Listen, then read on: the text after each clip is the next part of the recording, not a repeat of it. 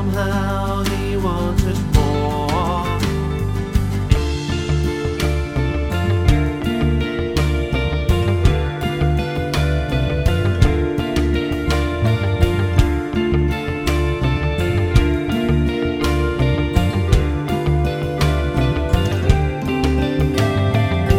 So he started to write all his things, all his memories down. He couldn't even see if it was real or if he was consumed by his madness. So he talked to his droid, and he didn't even know what it's for, but he stared into the void, and somehow he wanted more.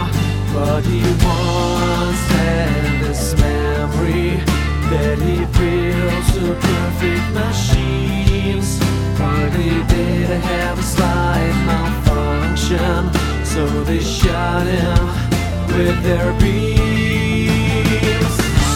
So here he was, the king to take pictures with him,